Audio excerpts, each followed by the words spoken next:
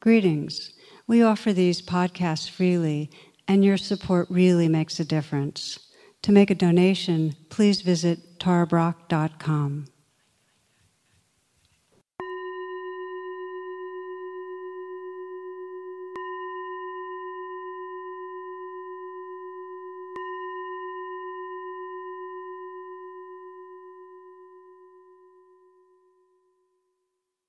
Namaste. Welcome, my friends.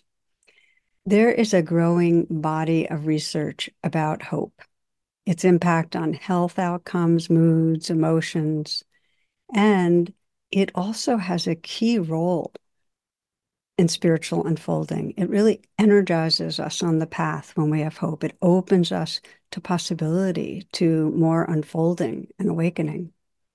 So for these next 2 weeks, we're going to explore hope together.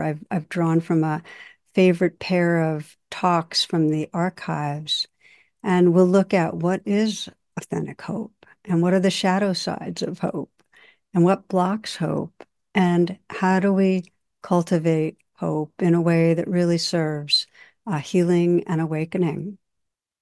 So may this serve your hearts and your spirits. We're going to be reflecting tonight on the role of hope on the spiritual path. And by that I mean really the trust in our unfolding lives, the trust in this living world. And I'd like to begin that with a classic story of a big, tough samurai who once went to see a very little monk. And he said in a voice that was accustomed to being obeyed, he said, "Teach me about heaven and hell." And the little monk looked up at the mighty warrior, and he looked at him with utter disdain. And he said, "Teach you about heaven and hell? I couldn't teach you about anything. You're dirty. You smell. Your blade's rusty. You're a disgrace and embarrassment to the samurai class. Get out of my sight. I can't stand you, you know." So the samurai is completely furious, and he gets all red in the face, and he pulls out his sword. He's speechless with rage, and he's about to slay the little monk. And the monk says, "That's hell." So the samurai is now overwhelmed with the compassion and the surrender of this little monk who really was willing to sacrifice his life to convey this teaching and show him hell. And he puts down his sword, and you can sense he's filled with gratitude. He's suddenly deeply peaceful. And the little monk said, "And that's heaven." What I like about this story is that the wake-up of the samurai comes so clearly from that flash of, oh, there's goodness in this life. There's connection. There's heart. There's something really basic here that I can trust. And so heaven is that experience of that connectedness, of touching into that basic goodness and trusting that basic goodness. And what it does is it allows us to move through the world open and available. That's the gift. Hell is believing in separateness. It's that sense that something's intrinsically wrong with me, with you, that there's a threat because there's just nothing really okay in this universe. In some basic way, hell's a dangerous, miserable place. There's nothing okay.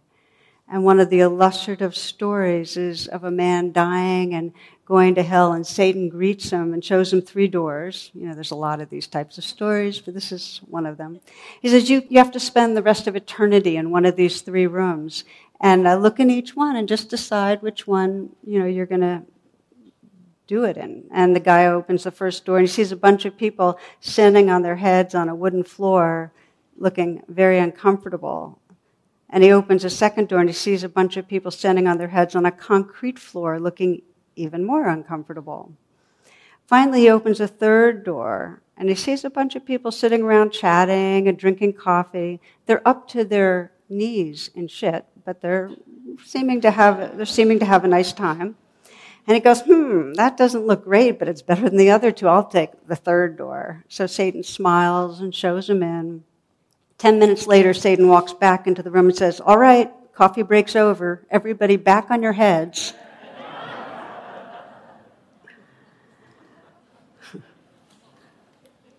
That's a pretty bad one, isn't it? But the idea is this, that the worst part of hell is that sense of eternity, that things are bad and they're never going to get better. It's the lack of hope. And that's what causes depression, that our life energy sinks because there's a sense, and this is the hellishness of depression, that there's nothing ahead that we can count on. There's no intrinsic goodness or hopefulness in this universe. And so when there's no hope, we then end up moving through life in this closed, defended way, anticipating trouble, are depressed and cut off from life, are aggressive and, needlessly attacking little monks, something like that. So hope is a sense of potential. In a very simple way. Hope is a sense in our body and mind that there's potential. There's potential to evolve. There's a potential to realize a sense of belonging, of connection. So what I'd like to do in these two talks is explore the value and importance of hope, the shadow side of hope, because there's hope that can be very egoic and grasping, and then look at what it is that cultivates a liberating kind of hope. What Hamid Ali, who's one of the teachers that's really, I found very powerful, describes as holy hope. So maybe to start, let's take a moment to reflect. We'll take stock a little, just sense where you are in this domain that we're exploring. You might close your eyes and take a few full breaths.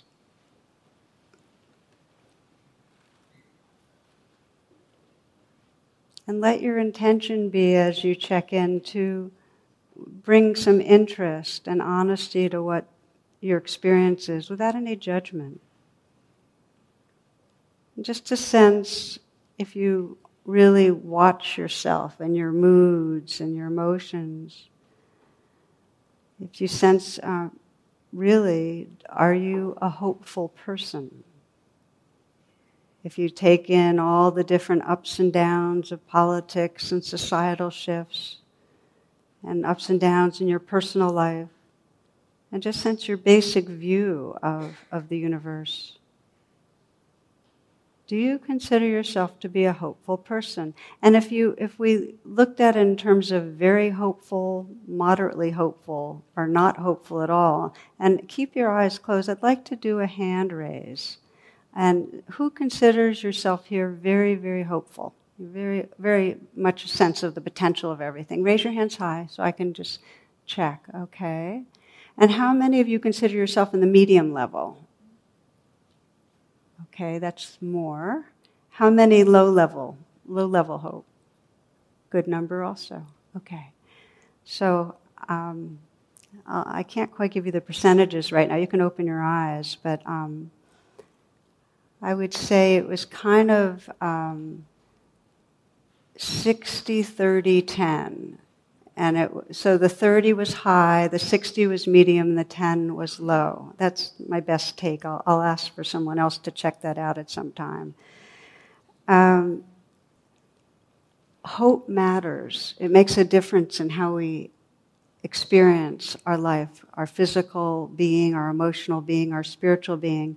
And there's a book on hope that was written by Shane Lopez. It's called Making Hope Happen. He did a lot of studies on the effect of hopefulness, and there's a lot from positive psychology on it also. So just to give you a taste of some of those studies, on an emotional level, it's found that hope actually gives a certain kind of resilience in the face of stress, so that it's like a buffer when things are really the negative effects of stress, anxiety, and so on. It buffers that a little. And Studies of workers show that hopeful employees experience more well-being. This is all intuitively makes sense. And of course, the opposite is when there's hopelessness, it's a predictor of suicide. Can't live without hope. There's that question, have you ever seen a hopeless, happy person? No. A story I loved about James Whistler, the painter. This took place in the early 1850s. He spent a very short, and it was academically unsuccessful period at West Point. You might not know that, at the U.S. Military Academy. And the story goes that when he was assigned to draw a bridge, he drew a romantic stone one, complete with the grassy banks and two small children fishing from it. And so his instructor says, get those children off that bridge. This is an engineering exercise, you know. So Whistler got the kids off the bridge and drew them fishing from the bank of the river, resubmitted the drawing. The angry instructor yells, I told you to remove those children. Get them completely out of the picture. So here's the final version, because the creative urge was too strong in him. His last version had the children buried under two small tombstones on the riverbank. Probably got kicked out soon after. But what just intrigues me is that the sense of aliveness we have has to sense hopefulness, has to sense generativeness, creativity. So when there is no hope, you know, on a physical basis, you know, our health goes down. Many of you follow the placebo studies that show that if you're hopeful, you know, those with hope heal better. Like all mindsets, it affects your neurochemistry and releases brain endorphins that reduce pain. It strengthens the immune system when there's hope, as well as respiration and circulation, motor function.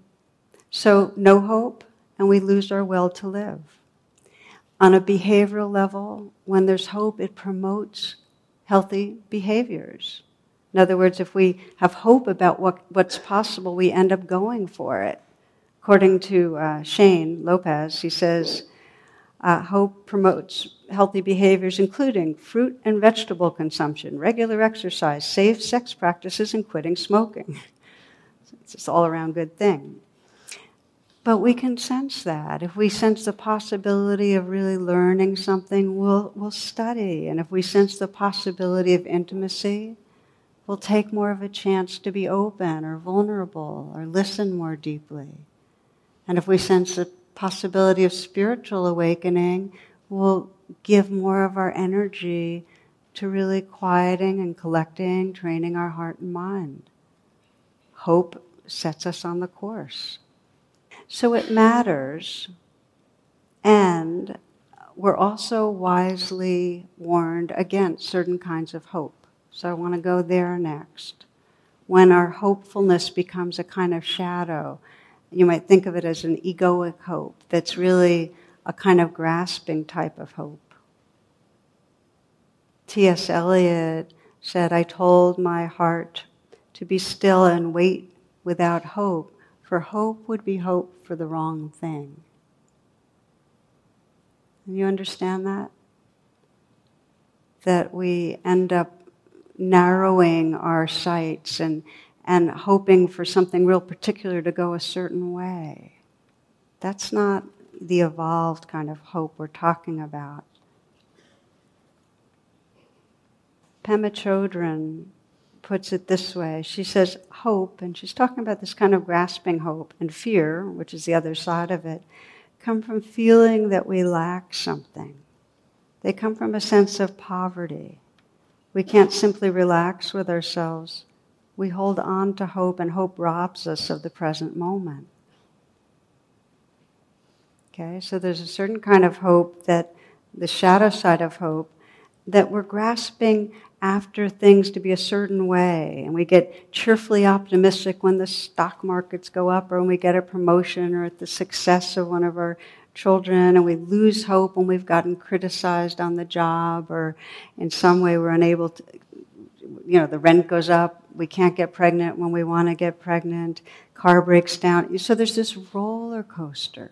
that we're on. And that's a sign of the shadow side of hope, a kind of more of an egoic hope.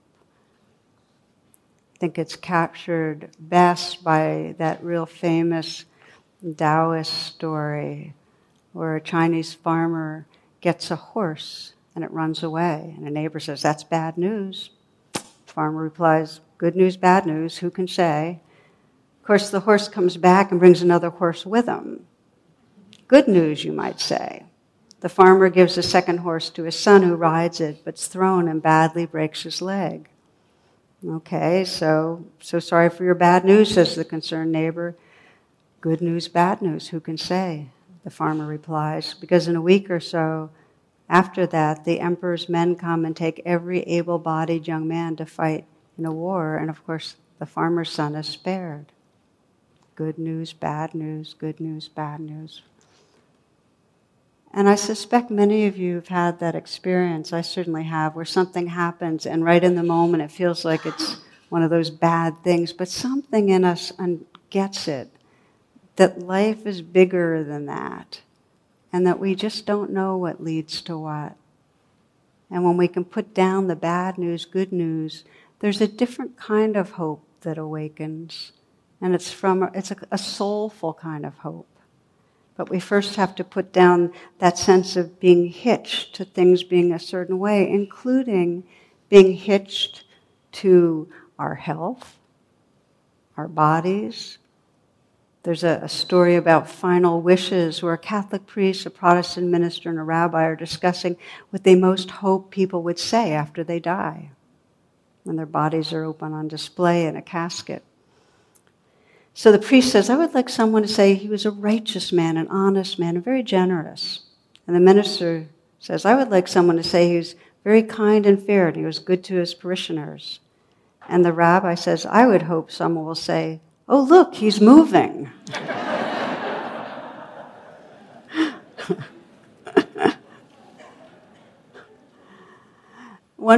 I want to give you one more kind of example of the shadow side of hope, and that is magical thinking. And it's not that uncommon, that kind of delusional thinking where there's a lot of daydreaming and fantasizing. It's kind of an avoidant or escapist thing, always coming up with new ideas of how to make a fortune or a million new strategies and kind of denying limitations. So it gets passive and conceptual and without it's a lack of follow-up. It's just kind of dreamy hope. I saw a cartoon with a dog and a fairy, and a fairy is offering the dog any wish. And the dog says, "Any wish at all? I wish we could play fetch with your wand non-stop for 100 years. That's the fantasizing mind. So let's reflect for a moment. Just check in.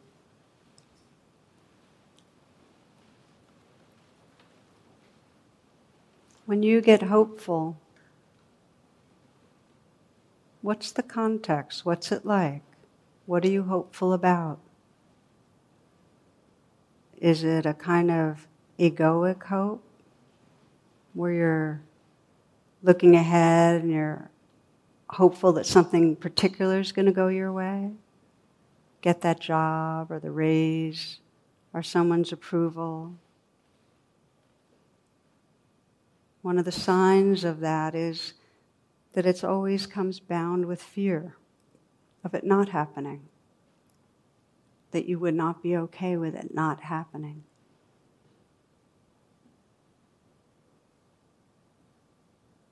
What do you notice about your own quality of hopefulness?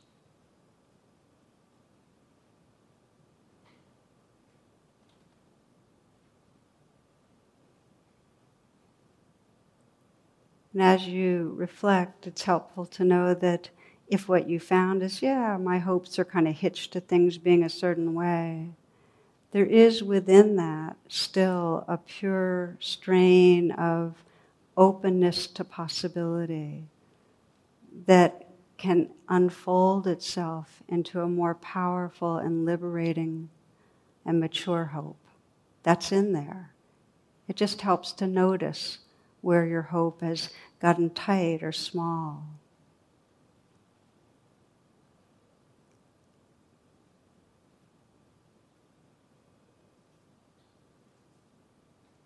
So you can keep your eyes closed if you'd like, or open them.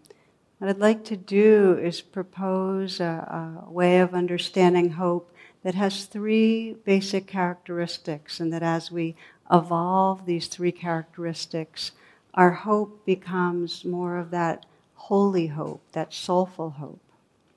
And the three characteristics are, the first is that there's an aspiration towards our highest potential. That hope is grounded in that, an aspiration towards really manifesting our highest potential. And that there's a trust, this is characteristic two, that it's possible. The possibility is there. And the third is that there's an energy to engage to support that manifesting. There's a dynamic quality to hope. Václav Havel describes this evolved hope that I'm talking about as an attribute that we carry in us always. It's a state of being. It can get covered over, but it's there. It's a dimension of soul. So let's look at each of those characteristics one by one. And the first one is that quality of aspiration. If you're scanning to sense, well, is there hopefulness right here in me?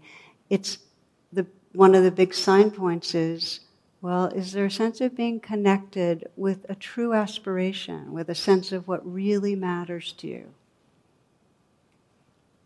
Sometimes this it might express as the aspiration to love or to serve or to create. Like a flower hopes to blossom, acorn hopes to become an oak. It's like that aspiration to really become all we can be. And sometimes it expresses as vision. The Hebrew prophets warned that without vision, people perish. So this is a core element of hope. We need to have vision or aspiration. And to give you an example of the power of this, I read an article in the New Yorker a few years ago, and it was about Japan. And in Japan, there is twice as much suicide as there is in the United States, which would say there's a lot of hopelessness, okay? And I think it's one person every 15 minutes. So there's a young monk, his name is Namoto, who's been working with the suicidal people in Japan, and he does a workshop. And a key part of the workshop is an exercise where he says, okay, imagine this. You've got 3 months to live. You've been diagnosed with cancer. What do you want to do? And then he says, he starts with 3 months, and he says, now you have 1 month, and now you have 1 week, and then you have 10 minutes. And so people have a blank piece of paper, and they're writing in. So what do you want to do with these last, months or weeks or minutes? And you might decide, I want to be more loving, or help more, or be creative with my poetry that I've never manifested. So one man was participating in this, and his paper was blank. He couldn't write anything. And he was weeping because all he had done was fixate on wanting to die, not what he'd do if he lived. And then he realized, well, if he hadn't really lived, how could he want to die? And there's something about that insight that was freeing, because he returned to his job and he began to be able to speak more. He had been really adverse to talking, and his life was free to unfold. So we might not be suicidal, but it's often that we're really not remembering a deeper, compelling aspiration in an embodied way, what we really care about. And there's a depression that comes with that. When we get disconnected from that kind of stream of passion that lives through us that really wants to manifest all we can be. You can sense for yourself that if you knew that this was the last, let's say, month of your life, how much of the activity and the way of paying attention that happened today would be aligned with what you really think matters? Are we living our days as if they really count in our life? And to the degree that it's really removed, there's going to be a disconnection from heart and from hope. So the reconnecting is to get in touch with our aspiration, and it's a practice. I had one friend who we were talking, and she was very, very anxious and kind of shut down in a certain way. And so I said, well, what's something you're really hoping for right now? And she said, well, I have research I'm doing, and I really want it published in a top journal. Now that might be called, like if she's hoping for something, that's kind of a narrow hope. Get it published. So I deepened the inquiry. I said, well, what would be so important about that? That's how you deepen your inquiry. Well, why does that matter? What would that give you? And she said, well, if it got published in a top journal, that would help validate the protocol for trauma that I'm working on. I said, okay, and what would be so important about that? What would that serve? And she said, well, it would really help people heal. And I said, so that's what really matters to you. Feel that aspiration that you can help people heal, and feel it in your body. And as soon as she started feeling that truth, that that's what she really wanted, she started softening and opening. She really started coming home into herself. So it's not grasping to the particular. She was connected with the deep longing. Sri Nisargadatta said, it's one of my favorite teachers, he says, your wants are too small. Make them larger. Make them deeper. Make them more encompassing. Okay, so that's the first one. If we want to wake up a deeper level of hoping, it's to connect with a deep aspiration. What is it we really long for? That's what evolves hope. The second is a trust that it's possible. Okay? Do you trust that it's possible for you to manifest your heart's potential to love, your mind's potential to be fully awake, to see clearly? Can you manifest your potential to really be intimate with others? Do you have some trust that that's possible? That's the second part. And there's a phrase that Shane uses. He says, you can only get there from here. That the trust is that by being fully here, that's what allows us to manifest. And again, the metaphor of an acorn and an oak. That an acorn has an urge toward becoming an oak. The oakness is embedded. It's already here. It's guiding the unfolding. That your true nature is already here, guiding the unfolding. Henry David Thoreau says, though I do not believe that a plant will spring up where no seed has been, I have great faith in a seed. Convince me that you have a seed there, and I am prepared to expect wonders. One way to consider this, and I find this really powerful, is to sense that your future self, the oak tree, is calling you to manifest. That your future self is here, energetically calling you to become all that you can be. It's drawing you into your fullness.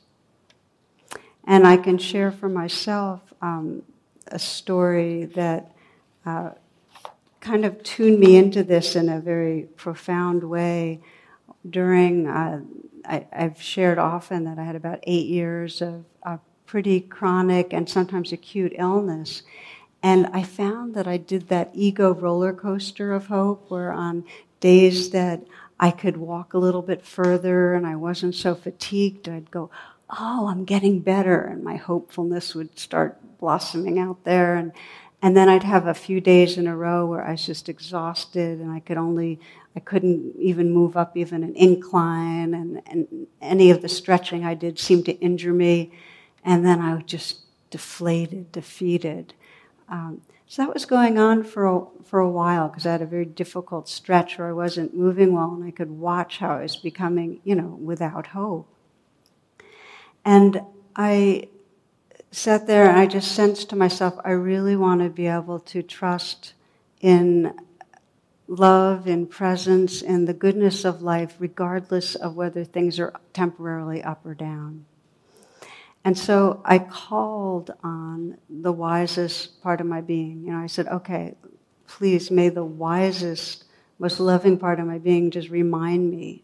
May I trust this? And I kind of imagined my future self. I imagined the self that was more mature and more evolved, more awake than this person doing the roller coaster. I said, teach me about how to be at peace however it is. The person that was maybe, down the road 10 years.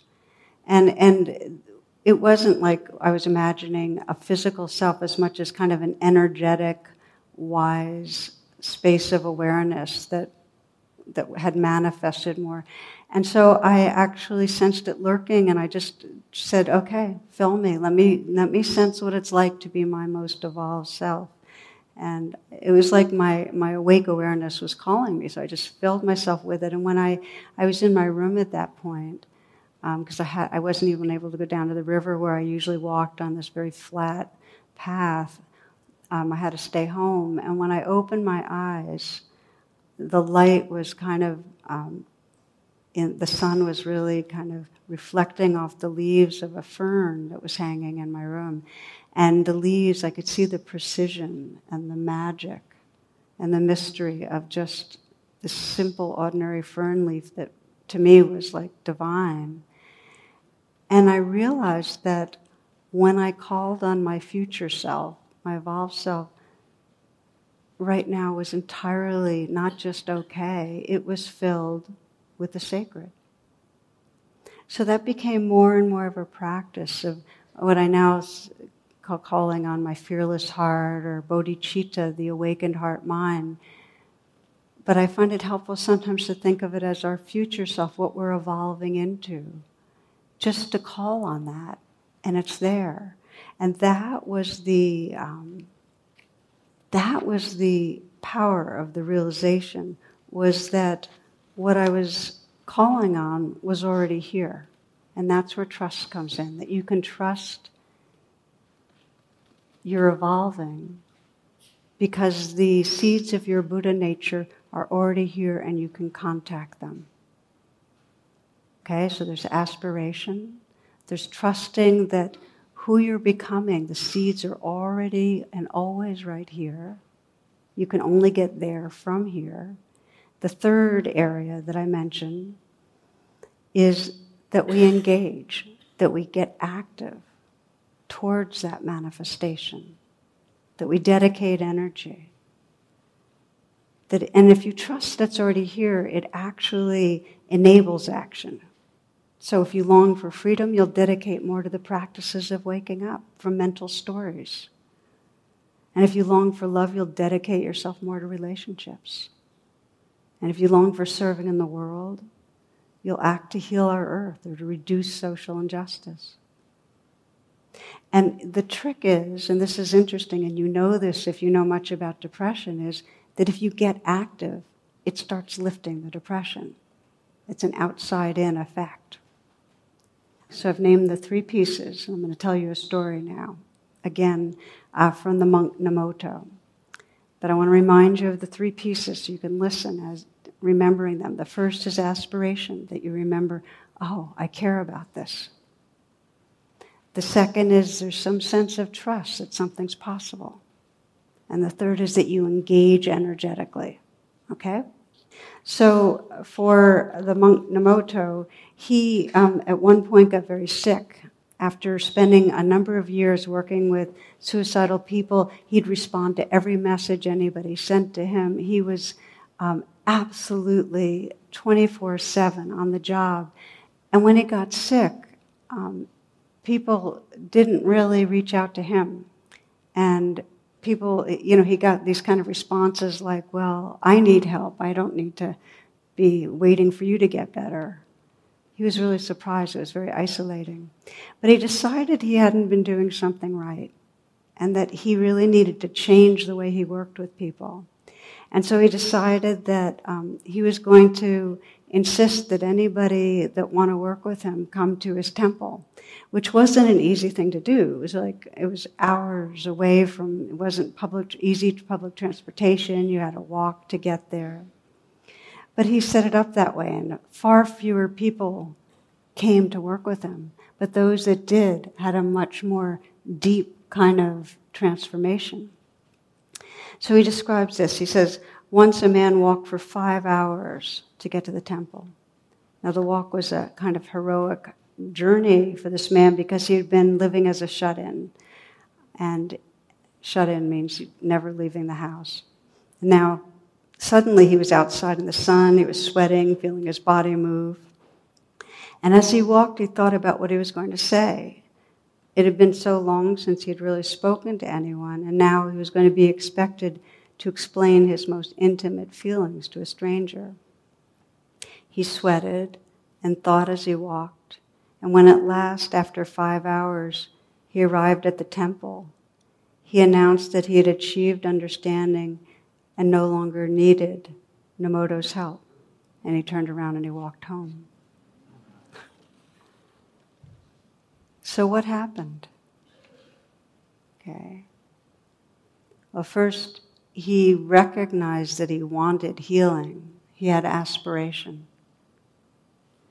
And he had some trust, some sense of possibility. And it was through the monk's energy. The monk gave him that hope that something was possible.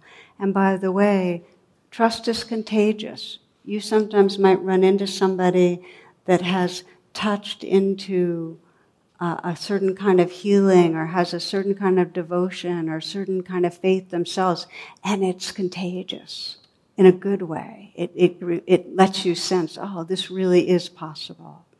So that just being in that kind of a field with Nomoto, that faith was there. And then he dedicated energy.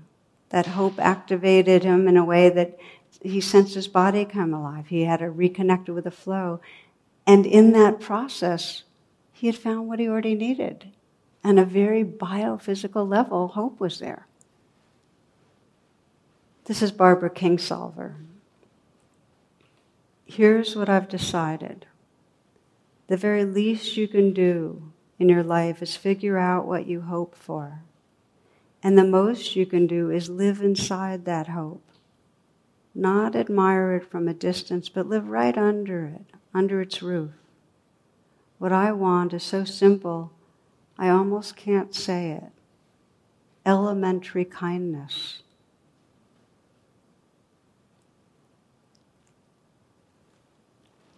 You know, I've been teaching now for 40 years, and so I've watched a lot of people, start and stop or kind of plateau, get habituated on the path. But the ones that have really kept unfolding in a really creative way, that have kept really waking up their hearts and minds, these are the 3 qualities or characteristics that I've seen in them. Staying really in touch with aspiration. So today doesn't feel that far removed from how you'd want to live your life if you knew you didn't have long. There's being in touch with what really matters. And then a trust in what's possible. A trust that the love that we long for and the wisdom, it's already here. That our future self is calling us, and it's seated in our being, in our consciousness already. There's a trust in what we're evolving into.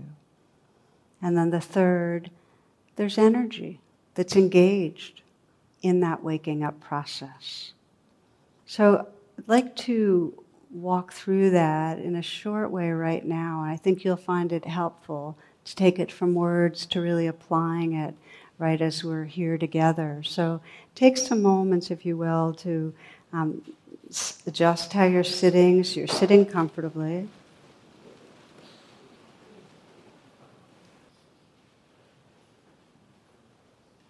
And take a few nice full breaths and let yourself collect your attention, your energy with the breath. breathing in fully, exhaling slowly, letting go. A few full breaths.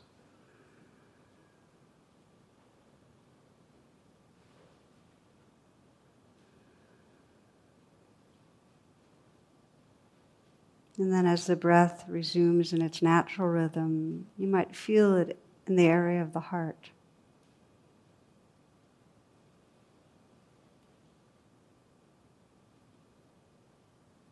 Listening to and feeling your heart. And sensing that inquiry that if you were at the end of your life looking back, what would most matter?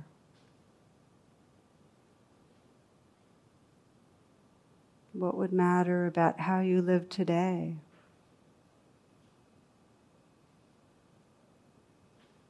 If you're at the end of your life looking back, what would matter about the quality of your attention or presence or heart right in this moment? What matters?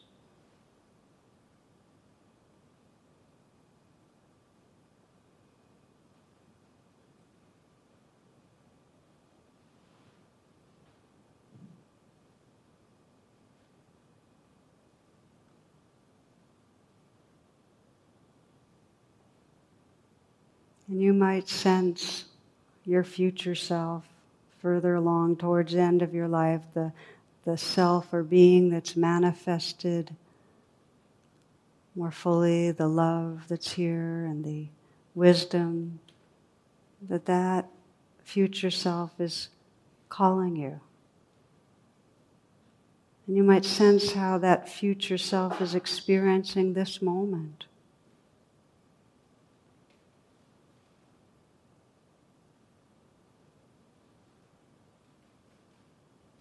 You might sense what the future self, this awakeness in you, really wants you to remember and trust.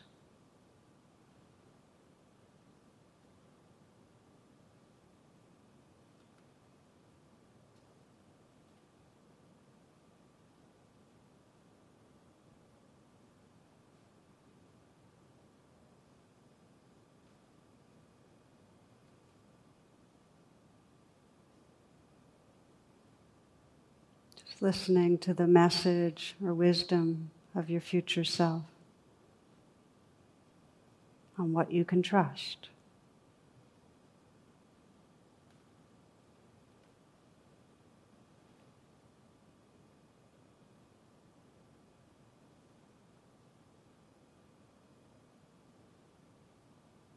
And sensing the ways that your future self, this awakened heart mind, are already here.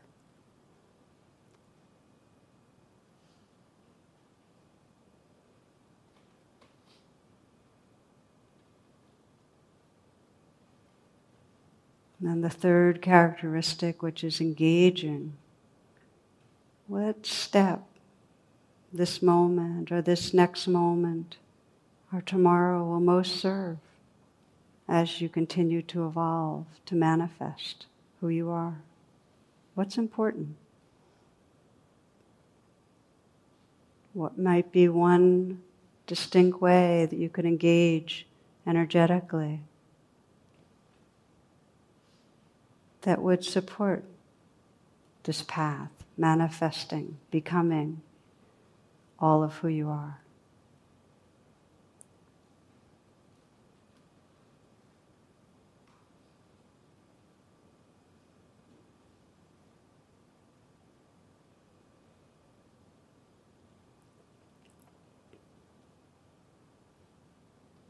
The very least you can do in your life is figure out what you hope for. And the most you can do is live inside that hope. Not admire it from a distance, but live right in it, under its roof. What I want is so simple, I almost can't say it. Elementary kindness.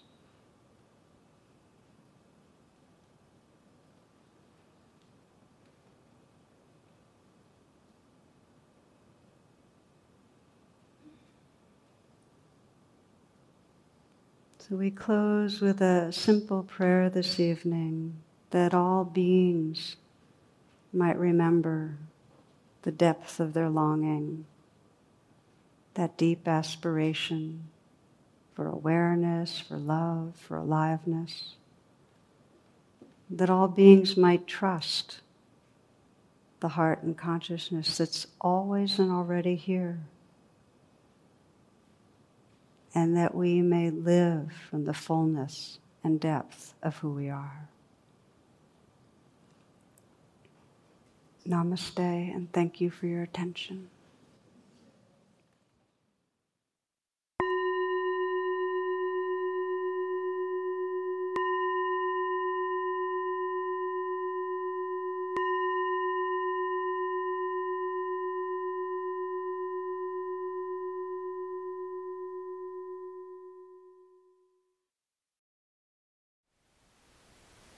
Thank you for listening.